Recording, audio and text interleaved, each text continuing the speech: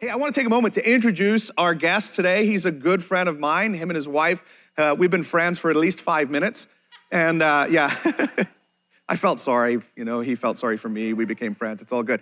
No, we've been friends for a long, long time. And Ben and Rachel Miller are pastors at Bend Christian Fellowship out in Bend, Oregon. Anyone ever heard of Bend, Oregon? Anyone ever been to Bend, Oregon? All right, listen, I know if you go on vacation, you're like, hey, I don't go to church, but can I encourage you to go to church, go to Bend Christian Fellowship. They don't have the space for you because God's blessing them. They're growing like crazy, but that's okay. We'll go bless them if we're out there. But Ben has been a great friend, a great encouragement. You know how you need friends in your life that challenge you, that are just fun, that are courageous, that are out there doing things? That's who Ben and Rachel are to Jenny and I, and they've been an amazing, amazing encouragement to us. They actually were missionaries in Ireland for 5 years and moved back 5-6 years ago. They took the church in about 4.5 years ago, and I'm telling you, it's a thriving, dynamic, growing, bursting at the seams church, the kind of church you want to be around. But here's what I love most about this couple. They love Jesus, they love the local church, and they love people finding Jesus and coming into relationship with him. And that's the kind of people we want to be, and that's why I brought them in, because I wanted you to hear their heart as they share from God's word this morning. So ALC, would you do me a favor? Would you stand to your feet? Come on, up on your feet, put your hands together, and let's welcome Pastor Ben as he comes to share God's word.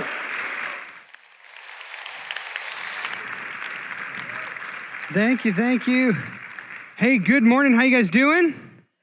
What a great place to be on Sunday, here in the house, in church together. And I'm so honored to be here and thankful. Gareth has always been my friend, but I've just found out recently that he's, that I'm his friend. Yeah, so anyway, I always thought it was one-sided, but I guess he likes me as well. So that's good news. Gareth and Jenny are wonderful friends of ours. We've known them for a long time. And man, I'm just so honored to be a part of what God is doing here at Abundant Life Church. What an incredible church, an incredible group of people. Every single person I meet, I love their story. And I love what God is doing here in this place. And I am born and raised Oregonian. This is I know there's not a lot of them, but if you're here, we celebrate. And I was born in Eugene. We actually pastored a church. Yes, there you go. And so when I was 5 years old, we moved to Bend, Oregon. My parents got radically saved. They met Jesus. Their whole life changed. And after 5 years, they planted a church. 4 families planted a church in Bend, Oregon. 3 of those original families are still there with their kids and their grandkids. And it's an awesome church. 1989 is when we jumped into Bend, and it is we're so thankful that God has planted us there. And it's a good reminder that this is our state. This is my state. I don't know if you ever have friends that are leaving. Feels like people are moving all the time and leaving. But I got to remind myself, this is my state. I live here. God planted me here. This is where I'm going to grow. This is where I'm going to stay. And nobody's getting rid of me. I'm here. I'm digging in like a tick, And this is my place. So I'm just so thankful. Here's my family. I have a picture of my family up here. I have 5 kids. This was on Mother's Day. We all got those Mother's Day tattoos with the really cool hearts and the arrows through them, I have 5 great kids. My wife, Rachel, is here, and 2 of my boys are here in the service. And I've been blessed with 5 kids. I love my kids. It is a lot of work. It is a little bit of chaos, but it's totally worth it. I love my kids. And so I'm just honored to be here, honored to be a part of your story, honored that you would even let me come and connect today. So thank you. I felt as I'm praying and preparing for even this weekend, I felt like the Psalm 100 was a psalm for Abundant Life Church. I want to read it to you. And this is a psalm for the last season and for the next season. It says this: shout with joy to the Lord, all the earth. Worship the Lord with gladness. Come before him singing with joy. Acknowledge that the Lord is God and that he made us. We are his people, the sheep of his pasture. Enter his gates with thanksgiving and go into his courts with praise. Give thanks to him and praise his name. For the Lord is good. His unfailing love continues forever, and his faithfulness continues through each generation. It's amazing. This is the story of Abundant Life Churches, that from generation to generation, the word actually means from every new season to every new season. Maybe this is your first time here, mine too. So good to see you. But maybe you've also, you've been here so long, you're woven into the fabric and the history of this church. And what you have seen is you've seen God's faithfulness to this house, to you as a people through every generation, from every season over and over again. And the Lord is bringing abundant life into another season, to a new season. And what I love about Psalm 100 is in verse 2, it really details out our job. His job is faithfulness through each season, each generation. Our job is to worship the Lord with gladness. To worship, it means to serve. It means to show up, to engage. It's a verb, to engage yourself, to worship and to show up with gladness, which means joy. Your job, no joke, is to show up with a smile, is to actually engage your heart, engage your mind. Could you imagine what it would look like if everybody who showed up to church today had a smile? Instead of having to drag yourself, all right, I'll go, all right, I should go, I know I should go. If we all showed up and we engaged ourselves with gladness, with joy, and we made sure that we did our part, because we know that in every new season, in every generation, our church now has 3 generations old. And it's beautiful to see the longevity and the faithfulness of everything that God is doing. And so I just want to encourage you, you have a story. And what God is doing here at Abundant Life is absolutely amazing for those outside of it to watch what God is doing. Because I get the privilege of being outside and watching your story from a distance. And it's really cool to see what this next season is going to look like for you. And to know that even God has brought Gareth and Jenny. And when we hear about the story of what God is doing at Abundant Life, and we know Gareth and Jenny, what we see is this beautiful match that God has actually brought together and has brought the right people, and he's raising up the right people here in the house. And God has something incredible in store for Abundant Life Church. I'm just excited to watch. I'm excited to be a part in any way because God is doing an incredible thing. So thank you for letting me be here. Our story started in 1989. As we said, I was born in Eugene. We planted to Bend in 1989. I was 5 years old at the time.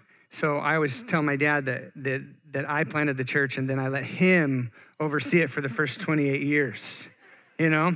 We actually did a transition in four and a half years ago where we transitioned father to son.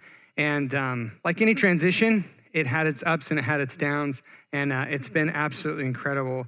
And it has worked out to all of our business. My dad and mom are still at the church doing an incredible job. In fact, my dad, after we transitioned, I asked my dad, I said, okay, you can do anything you want. Like you've been here now at this point, 28 years. You can do any ministry you want. You name it, hands down. You've been here, just pick it. And he says, you know what I really want to do?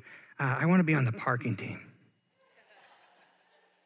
All right, as far away from the stage as possible. Got it. Okay, I see what you're saying. No, he says, I want to be on the parking team. I said, why do you want to be? Sure, whatever you want. He said, I just want to drive the golf cart. I want to drive the golf cart. I want to be able to connect with people, and I want to let them know that they just found an incredible home. This is the place that they should be. And it's like, all right, sweet. So he's on the parking team, and it's cool, except for, like recently, he also got caught on the golf cart driving around with a gun on the golf cart while picking up people to go to church. And what are you doing? Like, he gets flagged by security. They chase him out in the parking lot, and this old man is driving around in the golf cart with a gun on. And it's like, Dad, you can't do that. That's not right to do. And anyway, he's old and ornery, but he is also very, very much honored in our house. He preaches periodically, and he's an incredible man. I have awesome parents, and it's only to the history and the foundation, the strength, integrity of our church. I'm so thankful to be a part of it, and I'm thankful that my mom and dad are still there and serving. And so we have an incredible history. My dad said this when we transitioned. I remember I flew over from Ireland, and we had a one-on-one, and we were talking about the idea of transition, and he says, okay, we sat down, and we're two chairs facing each other, and he gets in close, and I was like, almost like he's gonna grab my hands. I'm like, what are you doing? Like, this is getting awkward, And he's just real serious. He just looks at me and he says, you gotta promise me one thing. What, He says, that you don't change anything for 2 years.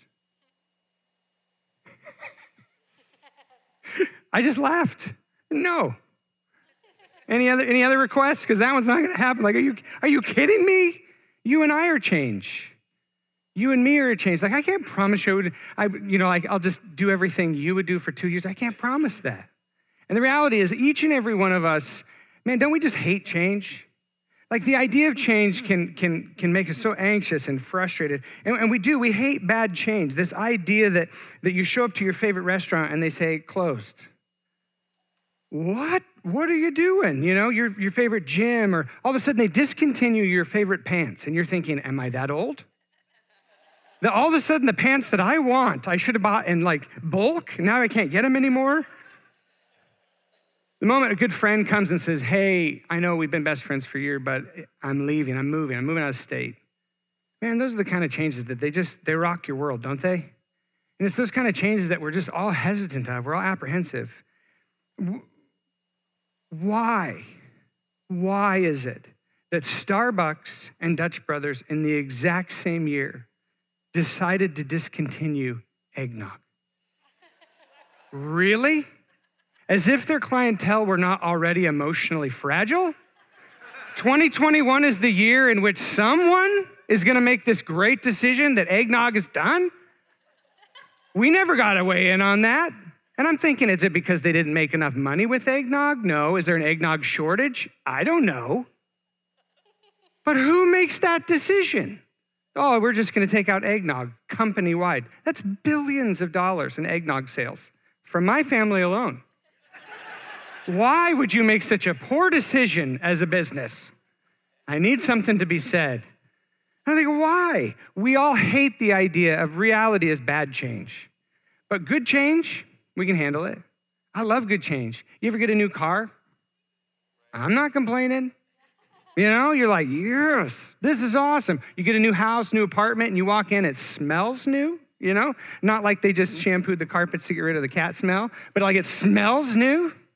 And you're thinking, yeah, this is awesome. Like a new job, you walk in a new place, new desk, new office, new things are amazing. You repaint and you go, wow, this place looks good. Like, when was the last time and how amazing would it be if all of a sudden you showed up at your favorite restaurant and you're like, oh, a reprinted menu, and you're thinking, oh, you know why they reprint menus?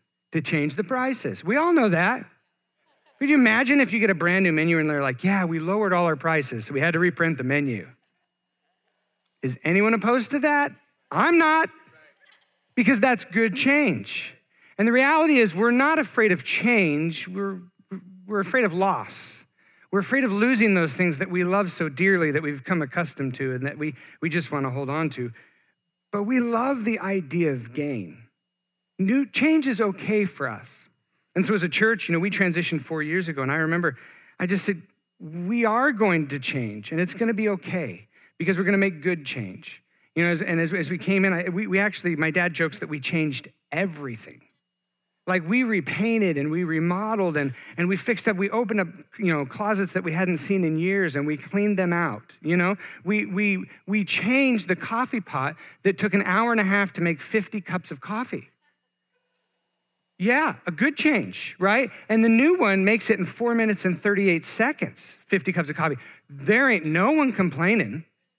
Nobody has a complaint about that change, right? We got a lawnmower that when you turn it, it actually turns on and fires, like fires, as opposed to like, what am I gonna do with this thing? How am I gonna mow it? We made positive change, we made good change. We took 4 semi-loads of stuff off the property. 4 semi-loads. That was good change. And you know why we did that change? We did it so that we could make room. Because it is God's heart to fill his house. It is his intention to fill every parking spot, to fill every chair, to fill every life group. God's intention is to fill whatever we can make room for. So when we came back, we said, listen, here's what we're gonna do is we are gonna be serious about making change. We're going to make room for our family. We're gonna make room for your neighbors. My neighbors, when I had just moved back from Ireland, my neighbors needed Jesus. And there was no room to put them. And I go, we have to make room for our coworkers, for people we go to the gym with, for people that we connect with. We have to make room. And so we spent time as a church, doubling our parking lot and making more, getting every chair that we could in the building. It's really funny because everybody's going like, we don't need that room. Like the only person parking in the overflow was the pastor. I'm like, hey, I'm here. And they're like, yeah, we just built this giant parking lot for who? You? Is that what you're doing? You need a longer walk to church? Like what are you doing? And we were committed as a church to make room. Why? Because we wanted to make room for people to connect with God, for people to experience true life change, and for people to experience joy in the house of the Lord. And we were serious about it. But we came to one final problem, one final piece of the pie. And the reality is that each and every one of us was challenged because we had worked so hard to make room in the parking lot, to make room in kids' church, to make room in the sanctuary. But there was one final piece, and the question that it came down to that I had to wrestle with, we all had to wrestle with, was were we willing to make room in our heart for more? Let me be honest with you. I have enough friends. Gareth is enough for me as a friend. That's all I need. Right? I have 5 kids. I'm not looking for I don't need a ton more friends. But I know a ton of people who need Jesus. And when it came down to it, I had to wrestle with this question. And we as a church had to wrestle. We're going into a new season. This is why I love Psalm 100, is that God is going to be faithful in this next season. But it's my heart to engage in a way that says, okay, I'm willing to make room. And we close our hearts. And we can go through seasons, whether it's at work, whether it's as a church or as a family, where we can get hurt, we can get wounded. We get wounded from our neighbors. And what the response is we start to kind of close in ourselves and we go, you know what, I'm going to do what I need to, but I'm just kind of done reaching out. I'm kind of done having people over. Maybe I did that when I was younger. But I had to face this challenge. We all had to face this challenge. Are we willing? And this is the question. Really, that God wants to ask you today, are you willing to make room inside your heart? And not just room, I'm talking are you willing to have someone over to your house again? We can make room in the parking lot, but is there room in your house? Is there room in your life? When was the last time you came to church and looked for someone you didn't know? Not someone you did know. He said, hey, you guys have plans for lunch? Most of the restaurants are closed, but we could probably find one. When was the last time you actually made room? You know what? I'm going to lead a life group again. I'm going to go. I'm going to do that again. I'm going to join a group. I'm going to get in the community. But we have to face this challenge inside of each and every one of us. Is that when we've been hurt, when we've been wounded, and every one of us has just we're coming through, hopefully, right? This is these last couple of years, I can just tell you, each and every one of us has been wounded in so many different ways. But what God has in store for this house is going to require that you don't just make room in here, but you make room in here. And that's a challenge that each and every one of us has to face. Wouldn't it be cool if we could gauge the capacity of this room? Not look around and be like, okay, we have X amount of seats left. We can actually put that many people in.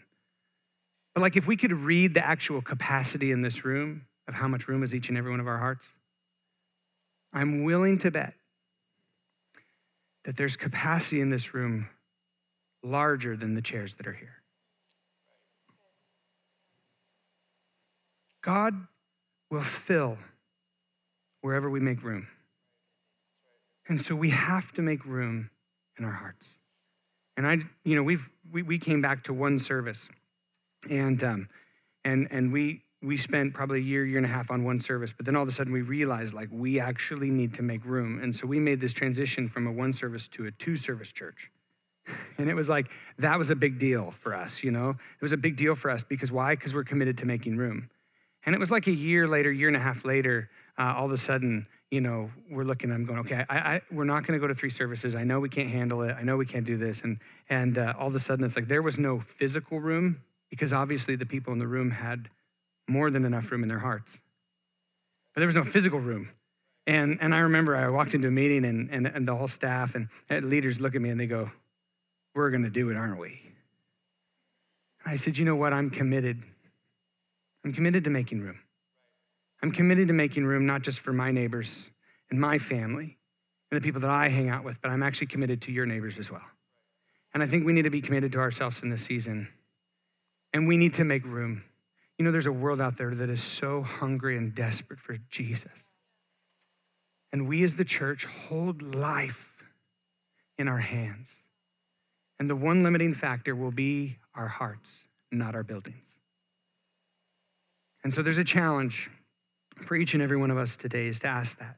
Am I willing to pray that prayer? Am I willing to actually open up my heart in such a way that says, God, I'm willing. I'm willing. I don't know what it looks like. And I know I haven't had people in my home, and I know I haven't had coffee with people, and I know I haven't reached out, but I'm willing in this next season to serve with gladness and to make room inside my heart. James presents a second problem that we see, and you know, we see it in our journey. I think actually every single one of us faced this, and James brilliantly puts this together, but he gives us this challenge. I want to read it to you. This is in James chapter 2. And it's titled, Faith Without Good Deeds is Dead. And he said this, what good is it, dear brothers and sisters, if you say that you have faith, but you don't show it by your actions? Can that kind of faith save anyone? So you see, faith by itself isn't enough unless it produces good deeds. It is dead and useless. Now, someone may argue, some people have faith and others have good deeds, but I say, how can you show me your faith if you do not have good deeds? I will show you my faith by my good deeds. He creates this problem. And the reality is every one of us has this problem, is that we have two things in our life, our belief and our actions. And those two little boogers can never seem to stay together. They walk away. Now, I had twins. First of all, we had 3 kids. And then on top of that, we decided okay, let's go for one more. And we got 2 more. And we got twins. So we have 3 young kids, and then we have twins. I remember changing the diapers. Like you would put them both on the ground, and you start one, you stay. And you start one, and you start kind of trying to take this diaper off. Just about the time the poop is exposed, right? You're sitting here, and this one starts to crawl off. So you grab the leg and pull them back, pull them back, stop it, don't move, get this. And then as soon as that one's done, the next one heads, stop this, you try and do this. And it's just like they're constantly going away from each other. And you're just, both of you sit, I got to do this at the same time. And we'd go to the fridge. You get some apple juice. I'd open up, I'd grab the apple juice, and here, this one hand, let's walk over here. Next thing you know, the next one's at the fridge, dumping stuff out the fridge. You can't even get the apple juice before you're going back for the milk that's on the ground. And you're thinking, this is gonna kill me. Like you hand them both bowls, perfect, this is awesome. One goes, kabam, falls off the table. I'll clean it, no problem. And while you're cleaning it, it happens again. Like we were constantly trying to keep the chaos, And these 2 little boogers, they would just fight you. The moment you're talking to one, another one's biting you, and you're just, stop that. They're like hound dogs or wolves. They just continue to work together, but totally separate. You cannot keep them in unity, And the reality is we have these things in our life, our belief system, our relationship with the Lord, and our action. These 2 things, for some reason, we cannot seem to keep together. I mean, you go through this season and it's like, you give your heart. I just went through a season where I've connected with the Lord. I've been reading my Bible and it's like, I just feel totally connected to what God's doing. And God is doing an amazing work in me. And then you look at your life and you think, but there's also people out there that so desperately need Jesus. And I need to do that. So you end up running over here and you're like, okay, I'm going to serve and I'm going to give and I'm going to jump on this thing. And as you serve, as you give, as you do this, you realize but I've lost my connection a little bit with Jesus. Like I feel like I'm out here now I feel like it's getting harder, And so I better go back. And it's like to try and keep what we believe, our relational connection with Jesus, and us continuing to act as a people of faith. It's like trying to keep these 2 things together is really, really hard. Now we know this. And the beauty is this, you don't even have to go to church to know this. My neighbors who have no clue about Jesus know this word. But if you are someone who believes, has relational connection with Jesus, but you just have no evidence in your life to back that up, what are you called? A hypocrite. You don't have to go to church to know that one. You're a hypocrite. If you believe, but it is not connected to any form of evidence or action, you're a hypocrite. But nowadays, equal opposite, we see something also happening in the church. And what we see is that if you are one that serves and loves and gives and shows up and gives everything, but you're sitting here and you have no relational connection to the why, no relational connection to Jesus, when people look at you, they don't see a hypocrite anymore. They see someone who looks like a slave. And when we see people who give their life in pursuit of helping others, but there's no belief system, no relational connection, you look like a slave. And so we tell people, hey, you should come to my church. It'd be amazing. This is what you hear. It's going to be amazing. You should come to my church, or we're doing this outreach, and you should be a part of this group, and I'd love to connect with you. What they actually hear is, come die with me.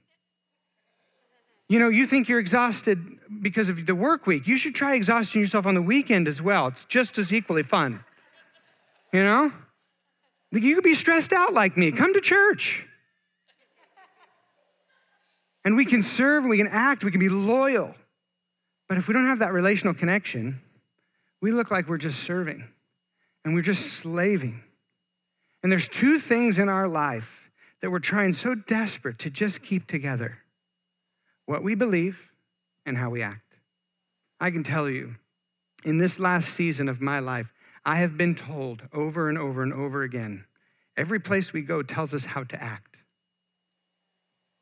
I'm tired of being told what to do without having a connection of why. We don't want to live like that. And you know what? When people see you, and we're a beautiful reflection of who God is to our community and to our neighbors, do they see a hypocrite? Someone who believes in Jesus, but there's just no proof in your life that you actually do anything with it? Or do they see someone who just serves and loves and gives their life for a cause, but they can't see the deep connection of why? And they just go, I don't know if I necessarily want that. James gives us the solution. And he says this in chapter 2, verse 21. He says, don't you remember your ancestor Abraham? He was shown to be right with God by his actions. And when he offered his son Isaac on the altar, you see his faith and his actions worked together. And his actions were made complete in his faith. And we see that when what we believe and what we do actually work together, there's something clicks, and all of a sudden we operate in something called fullness and full strength. That word work together means full strength. And when you are living a life and all of a sudden those two things click, what happens inside of you and inside of me is we all of a sudden become whole. We go to full strength. We are operating now in energy. Instead of like, I have no energy, I can't do this, or I have a ton of energy, I love it, I want to do something, I just don't know what to do. All of a sudden, when those two things can be held together, we start operating with energy, with purpose, with joy, with full strength in everything that we are doing. That is the goal as we look to be an example of who Christ is to our community. Because when people look at you, and they hear little things about you, they're asking the question, who is the Jesus that you say that you're connected to? And when they see you, do they see someone who's in full strength? Do they see a community that's operating in full strength that says we are so relationally connected to Jesus, and our desire is to make sure that we are reaching people with the message of Jesus? We're reaching people who are far from God, and we want to bring the two together. And so we as a people have to wrestle with this idea. We have to wrestle with keeping what we believe and how we act so close together. Like, it's our heart and that we look like Jesus to our neighbors, to our coworkers, that we look like we are actually enjoying what we're doing. Not like faking it. Not like, well, you don't enjoy it. Like, I can see that. The reality is when people see us, when you see someone who's operating in full strength, it's inspiring. It is inspiring. And I've seen it over and over in my life when people are operating in full strength. Their neighbors actually come to them. We've had this. Our neighbors will come to us. People will come in and they actually ask the question, can I please come to your church? And I was supposed to invite you. This is like Christianity 101. Can I please come to your church? Can I please? Why? Because when we are operating in full strength, when we are relationally connected to Jesus and we are missionally connected to his heart, when that happens, is when the world looks on at the church and says, whoa, I need that. Can we have a piano player come up? I just want to challenge you in these two things. The first one is to ask yourself this question: am I willing to make room in here? Am I willing to open up my house again? To open up my time again? Am I willing to reach out and connect with somebody that I don't know? Am I willing to walk across the street and reconnect with that neighbor that I am not connected with? Will you make room? That's the question that Jesus is asking each and every one of us. And I guarantee you, we've seen it time and time again. It's in his scripture. Whenever we make room in here or here, he fills it. And he fills it with people who need Jesus. And then when they meet us, the hopes and the heart behind it is that they meet a people where the actions and their beliefs are linked together. That they see the church, they see you and I operating in full strength, operating in hope, operating in peace, and operating in joy, living with joy. This is God's heart for this house, is that he would find a people that are deeply relationally connected with Jesus and so connected to the heart and the mission of people who are far from God. We live in a desperate world. And I don't know the last time you connected with someone at your job or in your neighborhood. People are broken. They don't have answers. They don't hold hope.